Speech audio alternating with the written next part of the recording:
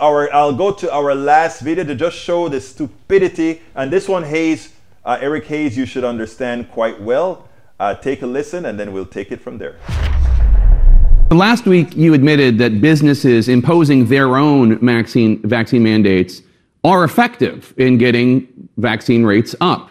You also said you were, quote, a defender of the employer's right to provide a healthy workplace, unquote, if they decide to impose those. Now, I understand you are not comfortable with the government, whether state or federal, imposing mandates on businesses, but wouldn't you be saving lives if you imposed a vaccine mandate on state employees who ultimately work for you? Well, it would probably increase vaccination rates, but it also would increase the resistance of some. Some would lose their job. It would hurt their families.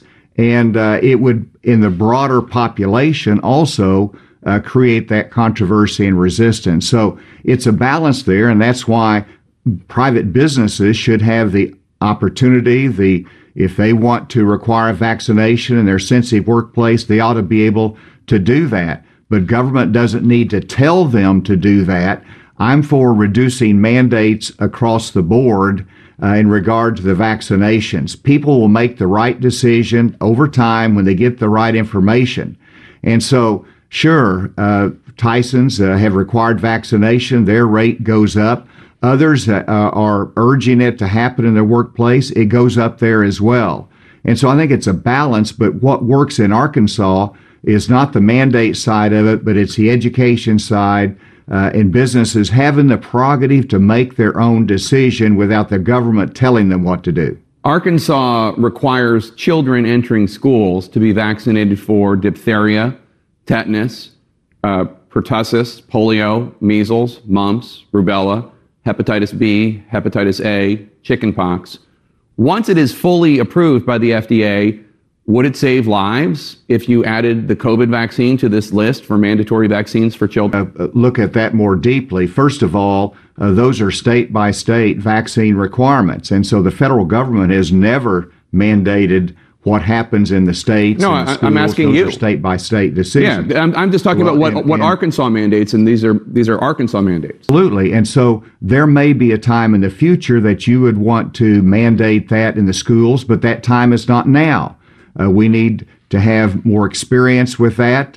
We need to have more public acceptance of it, of the vaccine. And so it could happen down the road. It also depends upon the severity of the COVID outbreak and whether the cases skyrocket again or not. Right now, they're at a very low level in Arkansas.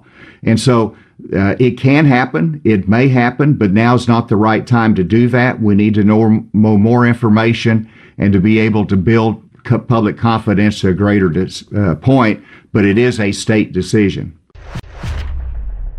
We spend a lot of time deconstructing the news, trying to parse it into a form that everybody can understand. We try to find those little nitpicks where it flies above the fray, etc.